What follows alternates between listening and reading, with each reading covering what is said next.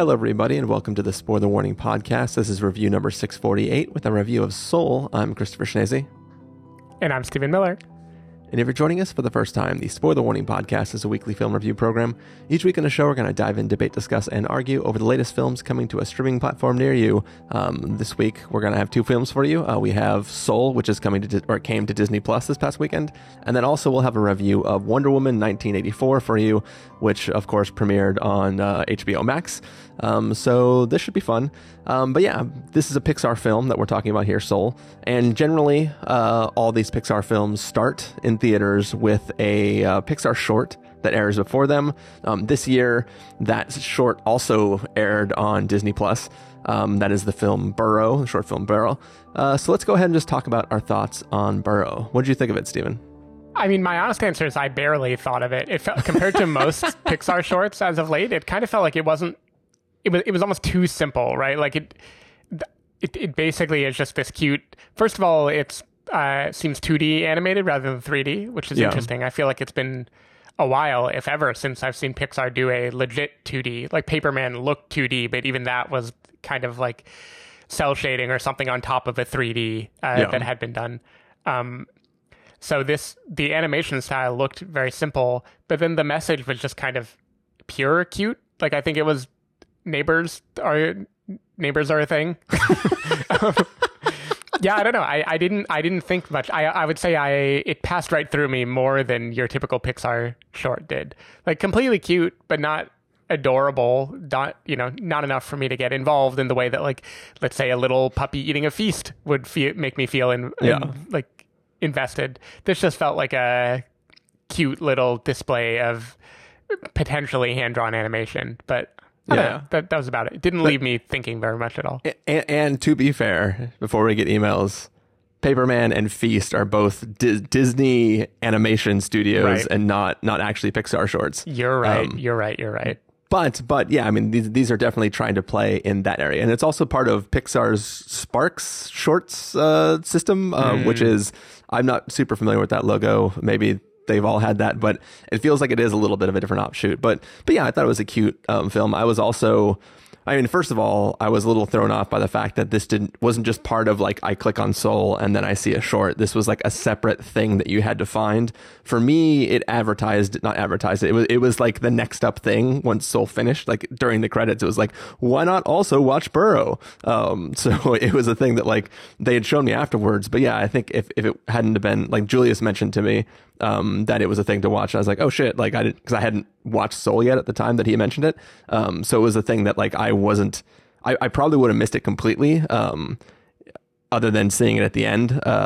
So I'm glad I knew about it to watch it. But yeah, I thought it was cute. It was, I kind of put it on not expecting too much, but it was like, as you said, it was very, very simple, but I think it was still kind of fun. And, it had like just a very simple pleasure to it, which, thematically, I think works with maybe what the film Soul is doing. Sure. Yeah, no, I get it. I think they pair well together. It was just a little... I think it doesn't help that the last animated film I watched was Wolfwalkers, so I think my bar for the animation itself blowing me away was just too high for a little short like this. But yeah, I think that Pixar Sparks thing, if I remember right, because the last few years, then at movie theaters, you've been able to watch, like, the animated shorts that were nominated for Academy Awards. And I think often one of those Sparks program ones will get at least one entry there. So I think that is a way for them to kind of show up and coming artists or whatever. They probably give some kind of, Pixar or Disney Pixar endowment for someone to go make their short film and then premiere it at places. So, that's cool. More power to the art form. But honestly, so when you texted me, just a little behind the curtain, you texted asking if I had seen Burrow, and we had been talking about the Small Axe anthology right before that, and I was like, is Chris spelling Burrow wrong? Like, does he mean like Burrows of London, and there's some, like, little short Small Axe entry that didn't show up on Amazon Prime? The secret sixth entry into the series. Yep. The even smaller axe. Small axe, more like small shovel, right? Yeah, I was going to go for that too. But I was clearing my throat, which I will hopefully remember to edit out of this episode. But yeah, what do you say, Steven? We get into our review of Soul. Let's do it.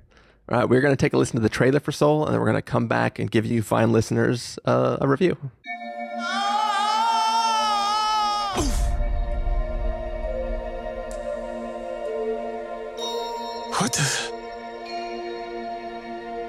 What is this place? What's your name, honey? I'm Joe. I teach middle school band. Got it, go for it! Today started out as the best day of my life. Back here tonight, first show's at 7. Yes! Woohoo! You know what that's gonna say? Joe Gardner. I did it. I got the gig. Must have been sudden for you. Wow! Oh my goodness! Oh my goodness! Help! I'm not done! Oh my goodness!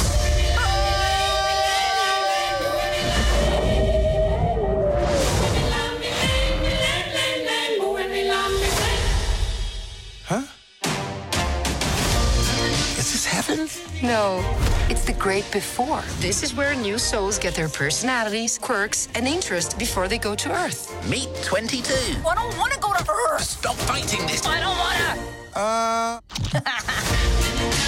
Okay, look, I already know everything about Earth, and I don't want anything to do with it. You're missing out on the joys of life, like pizza.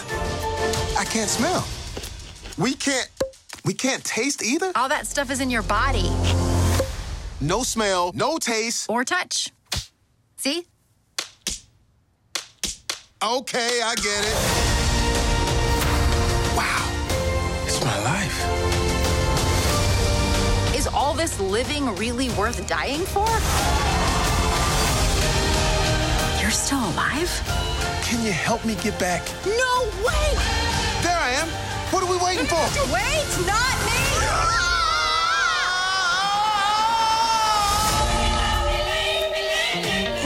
That's weird. What is it? 151,000 souls going to the great beyond every day, and I count every single one of them.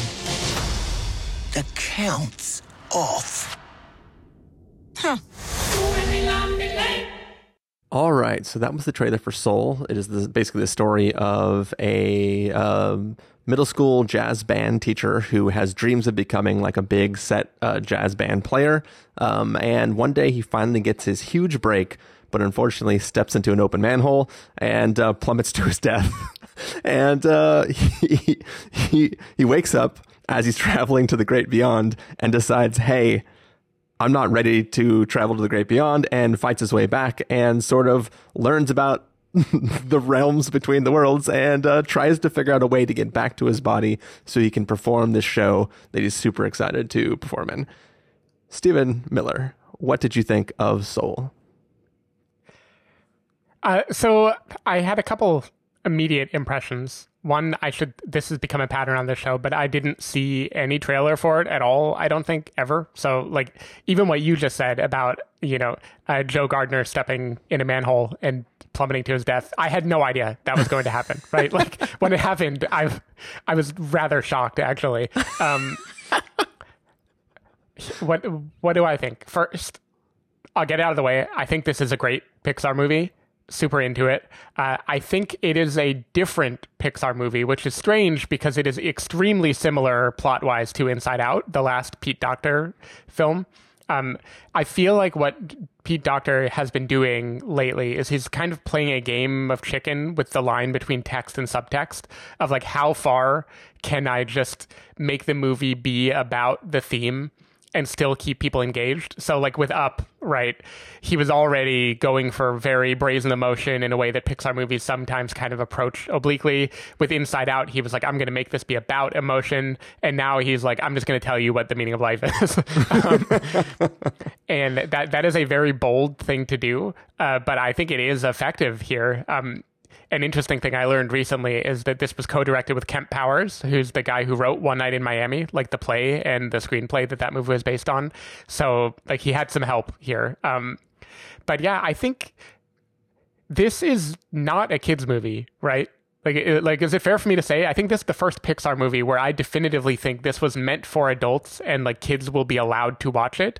Yeah. But I have no idea what what is in it that is meant to be fodder for kids. It seems like it'd be way too hard to follow for a kid. That is true. And also, like, I feel like there's going to be lots of terribly existential conversations in the car ride home if this was a theater going movie, where parents are going to have to like help address death with their children.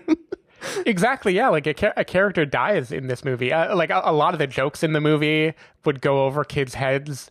The characters, especially the design, which we'll get into, of the afterlife, characters act and speak in a way that I think a little kid wouldn't really even be able to track what is going on. Yeah. Which is very interesting for Pixar, but I am not a child. You know, I'm a full grown adult with purpose and sparks and things like that. And I thought this movie was great. It's a great new entry. It didn't hit me in the feels quite the way Inside Out did. I think because that buffer of kids movie allows me to become a little more sentimental and a little more wholly invested than I am when that buffer goes away. So something about like a little girl learning that it's okay to be sad and happy at the same time hit a deeper chord with me than, you know, a grown man learning about why life is worth living. I think Jamie Foxx is great in this movie. Tina Fey, I don't know how I feel. You know, the internet has kind of been ablaze discussing, did they have to cast Tina Fey here? Like, there could have been way more things you could do with that character that just would avoid the awkward reality of having a like white SNL woman play that. We won't get into it. They couldn't cast Amy Poehler again. So right, exactly. They came as close to Amy Poehler as possible. Anyway, barring the fact that the casting decision is strange for reasons that we probably won't get into directly right here. Yeah. I think like she is the game. Like there's lots of gags with her character related to like learning life lessons in the past and people she's interacted with and stuff that I think, you know, worked on me really well. There are a few things that I thought were very moving and like borderline profound. One is the idea of like being in the zone and the notion of how the spiritual and the physical worlds connect. This is hinted at very early on in the part of the movie that Jamie was on board for. And then where Joe Gardner is playing piano. But then it is given more depth over the course of the film in a way that I think is like really well thought out and, you know, honestly pretty genius. Yeah. Everything about this character of Moonwind, who we see in multiple realms and we see how those connect. Hilarious, great. Like would be great in like a 30 Rock joke. Like this was just full on comedy funny. I was really into that. I think the design of the before and the afterlife is really interesting. Again, kind of following in the vein of what Inside Out did, where you have things that are not quite solid. They're more like clouds of color and wisps, and in this case, edges play a vital role in a way that I think is really interesting. And yeah, I thought I was going to go the movie without having a thing that really hit me in the gut. Like I was about 20 minutes from the end and I was like, all right, movie, you've been nice. I really like the message, but you know, you didn't get me the way Inside Out did. And then there's, you know, a montage comes.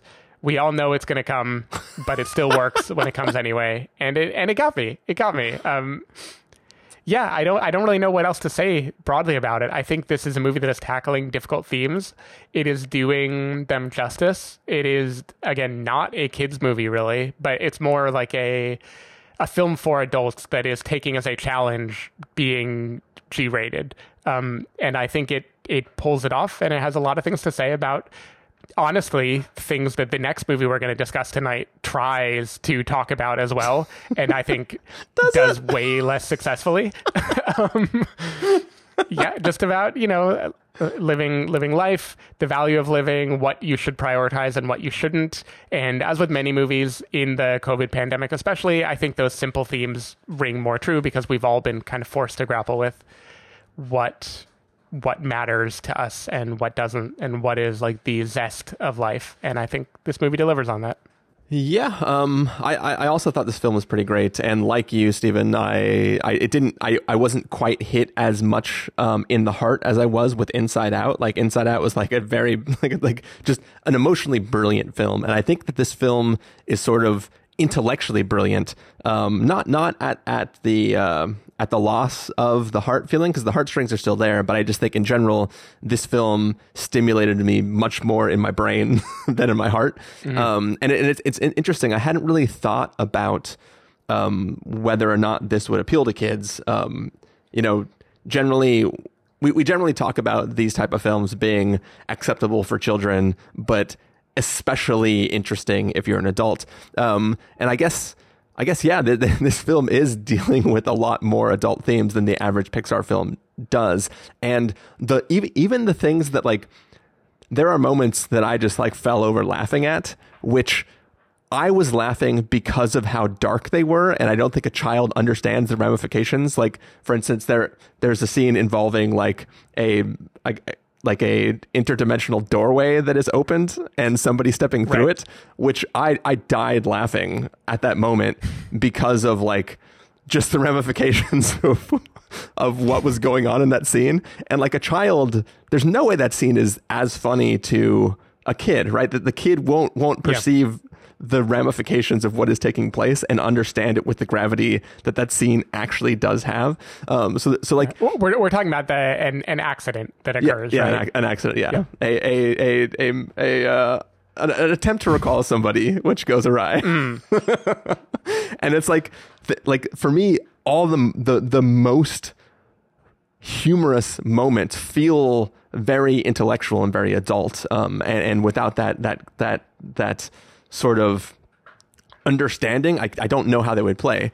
The counterpoint to that, I would kind of say, is this film does in a way sort of have the thing that I love in films like Swiss Army Man, where like 22 is sort of the dead Daniel Radcliffe character, right? Where it's like, it's a thing that is not yet a human being trying to learn what it means to be human. And like that still had all those touches that went with me. And I think that a child, because this is an adult literal mentor talking to a unformed mind, I think that kids, while they won't understand the passage of what they're watching, I think that there is something that like they are gleaming. This is an adult telling me how to be alive, and like I think kids will understand that they are 22, right?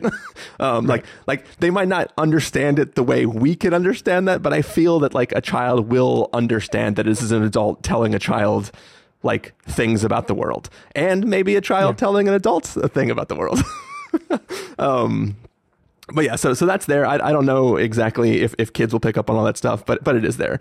But yeah, for me, what I think I really loved is the world building in this film. Like just this idea of the great beyond, the great before, this group of people who sort of are the bridge between those things. These like, I forget exactly what the line is from the movie where the first Jerry that you meet, like the way she explains what she is. I am the coming together of all quantized fields of the universe, appearing in a form your feeble human brain can comprehend. Like I really enjoyed that kind of aspect of what this film was doing. As you said, this sort of like the getting in the zone and like how that exists in our world, and the way they combine getting in the zone of something you're incredibly passionate about with this aspect of getting sunk into the normality or the banality of certain activities of your life, how those are kind of the like two sides of the same coin.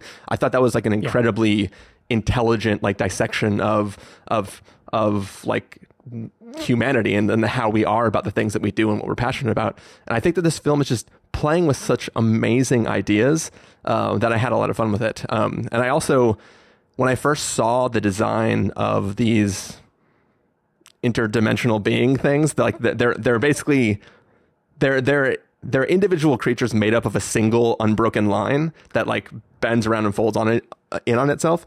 When I first saw it, I wasn't too happy with what it was doing, but the more I saw the way they played with it and the way they animated it and the way they would do different actions that only those creatures in those shapes could do, it just became like it became like a fun thing where I'm watching the animators of this film have fun with the character design that they played with. And it's like something that like I don't think would work if they were just tall green things instead of small blue things. So yeah. Yeah. So what's interesting with the character design of some of them, especially the Terrys and Jerrys, is they felt less like Pixar and more like Don Hertzfeldt, right? Like it kind of felt like World of Tomorrow or something. Yeah, it was more like wacky and quirky and bending the rules of what animation is allowed to do. I felt like they might have been inspired by him somehow because I don't know, something struck me as very similar there.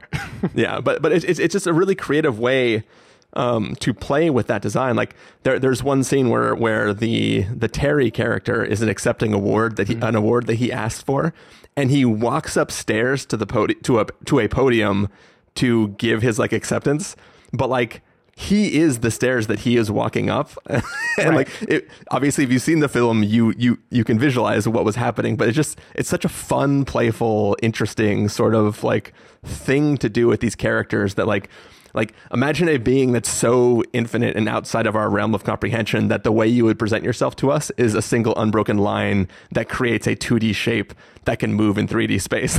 It's so complicated, but I don't know. I really enjoyed it.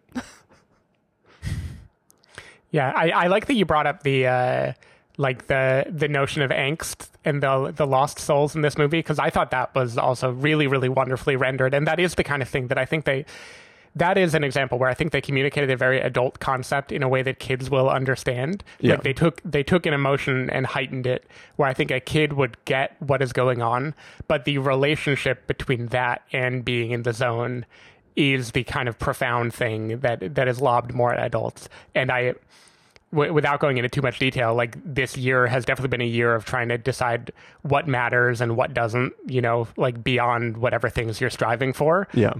And that hit me in a particularly hard place. We've all heard this story before, right? Of, it isn't about obsessing over attaining some goal. It's about enjoying the little things in life and not letting life, swallow you up. But I just thought this movie did a really, really nice job of making that literal. And I don't want to give too much away. I will say this movie spends the appropriate amount of time on Earth and in the afterlife and before life areas. There are a few Earth scenes with side characters that I think work really, really well and do a nice job of giving the movie more depth and making it feel more real world. Like this is simultaneously the most abstract Pixar movie and also the most grounded in an actual real world, like a very real New York with very real people. Yeah. And yeah, I just thought it towed that line really beautifully. I do feel like I have to mention this is the first Pixar movie to prominently feature Black characters, and that is really cool. The decision to forefront Tina Fey the way they did in a movie featuring predominantly Black characters will probably go down as a not great decision on their part. I don't think it torpedoes the movie. Yeah. I just think there are so many things they could have done that would just avoid that problem altogether. And I kind of don't know why they went that route, but I still think in the end, this is Jamie Foxx's movie. And I think he nails it. Yeah. Without going into too much spoilers, I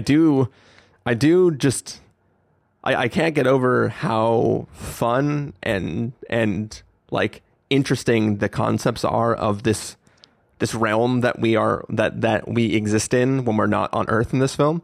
Like there are several different rooms or theaters or places that a pre-soul can go to as they're trying to find their spark before going to Earth. One is just like all the things in the world that you could do.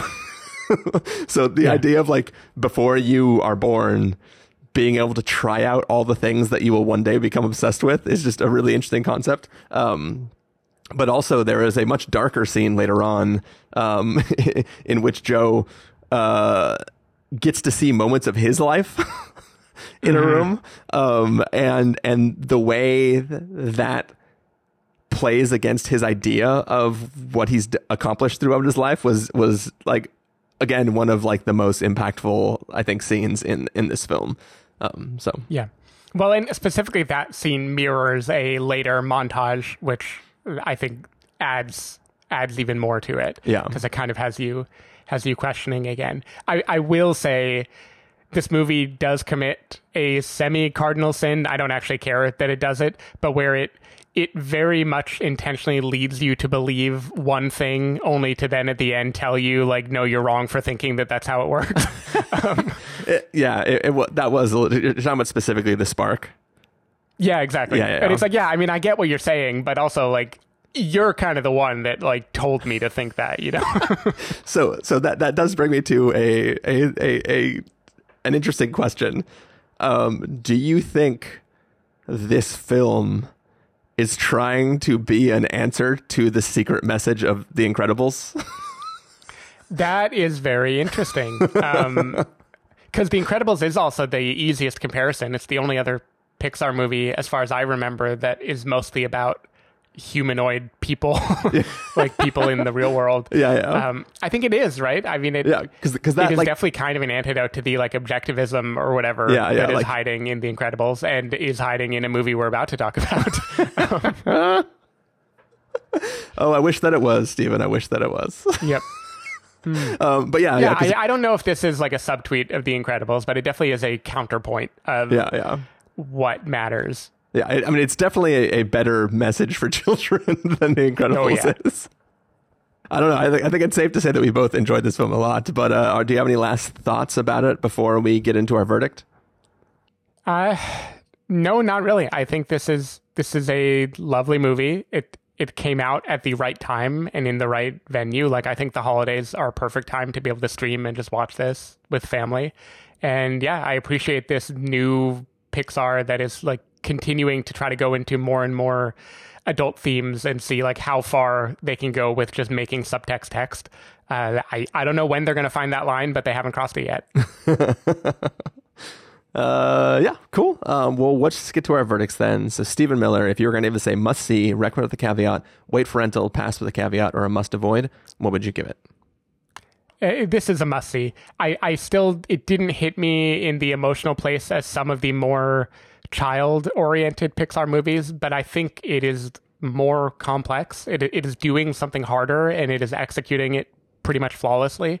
So yeah, this is the ideal version of what Pixar is trying to do. It just, implicit caveat, even though it's a must-see, like, I don't think this is a tearjerker in quite the way that other movies that make you feel like you're 9 years old again are. It's just doing something different, and you're not going to be in the same headspace.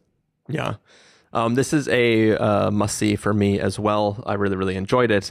But while you were just giving that little explanation right there, it did make me think, is nostalgia and the ability to transport adults into the mindset of being a child and feeling like a child does the thing that makes us love the other Pixar films? Like, is this film, because it is purely adult, even though we can understand, like, there's something, I don't know. I just, while you were saying that, it made me think that, like, oh, like, yeah, this film didn't make me feel as a child, and maybe that's why I didn't love it that way.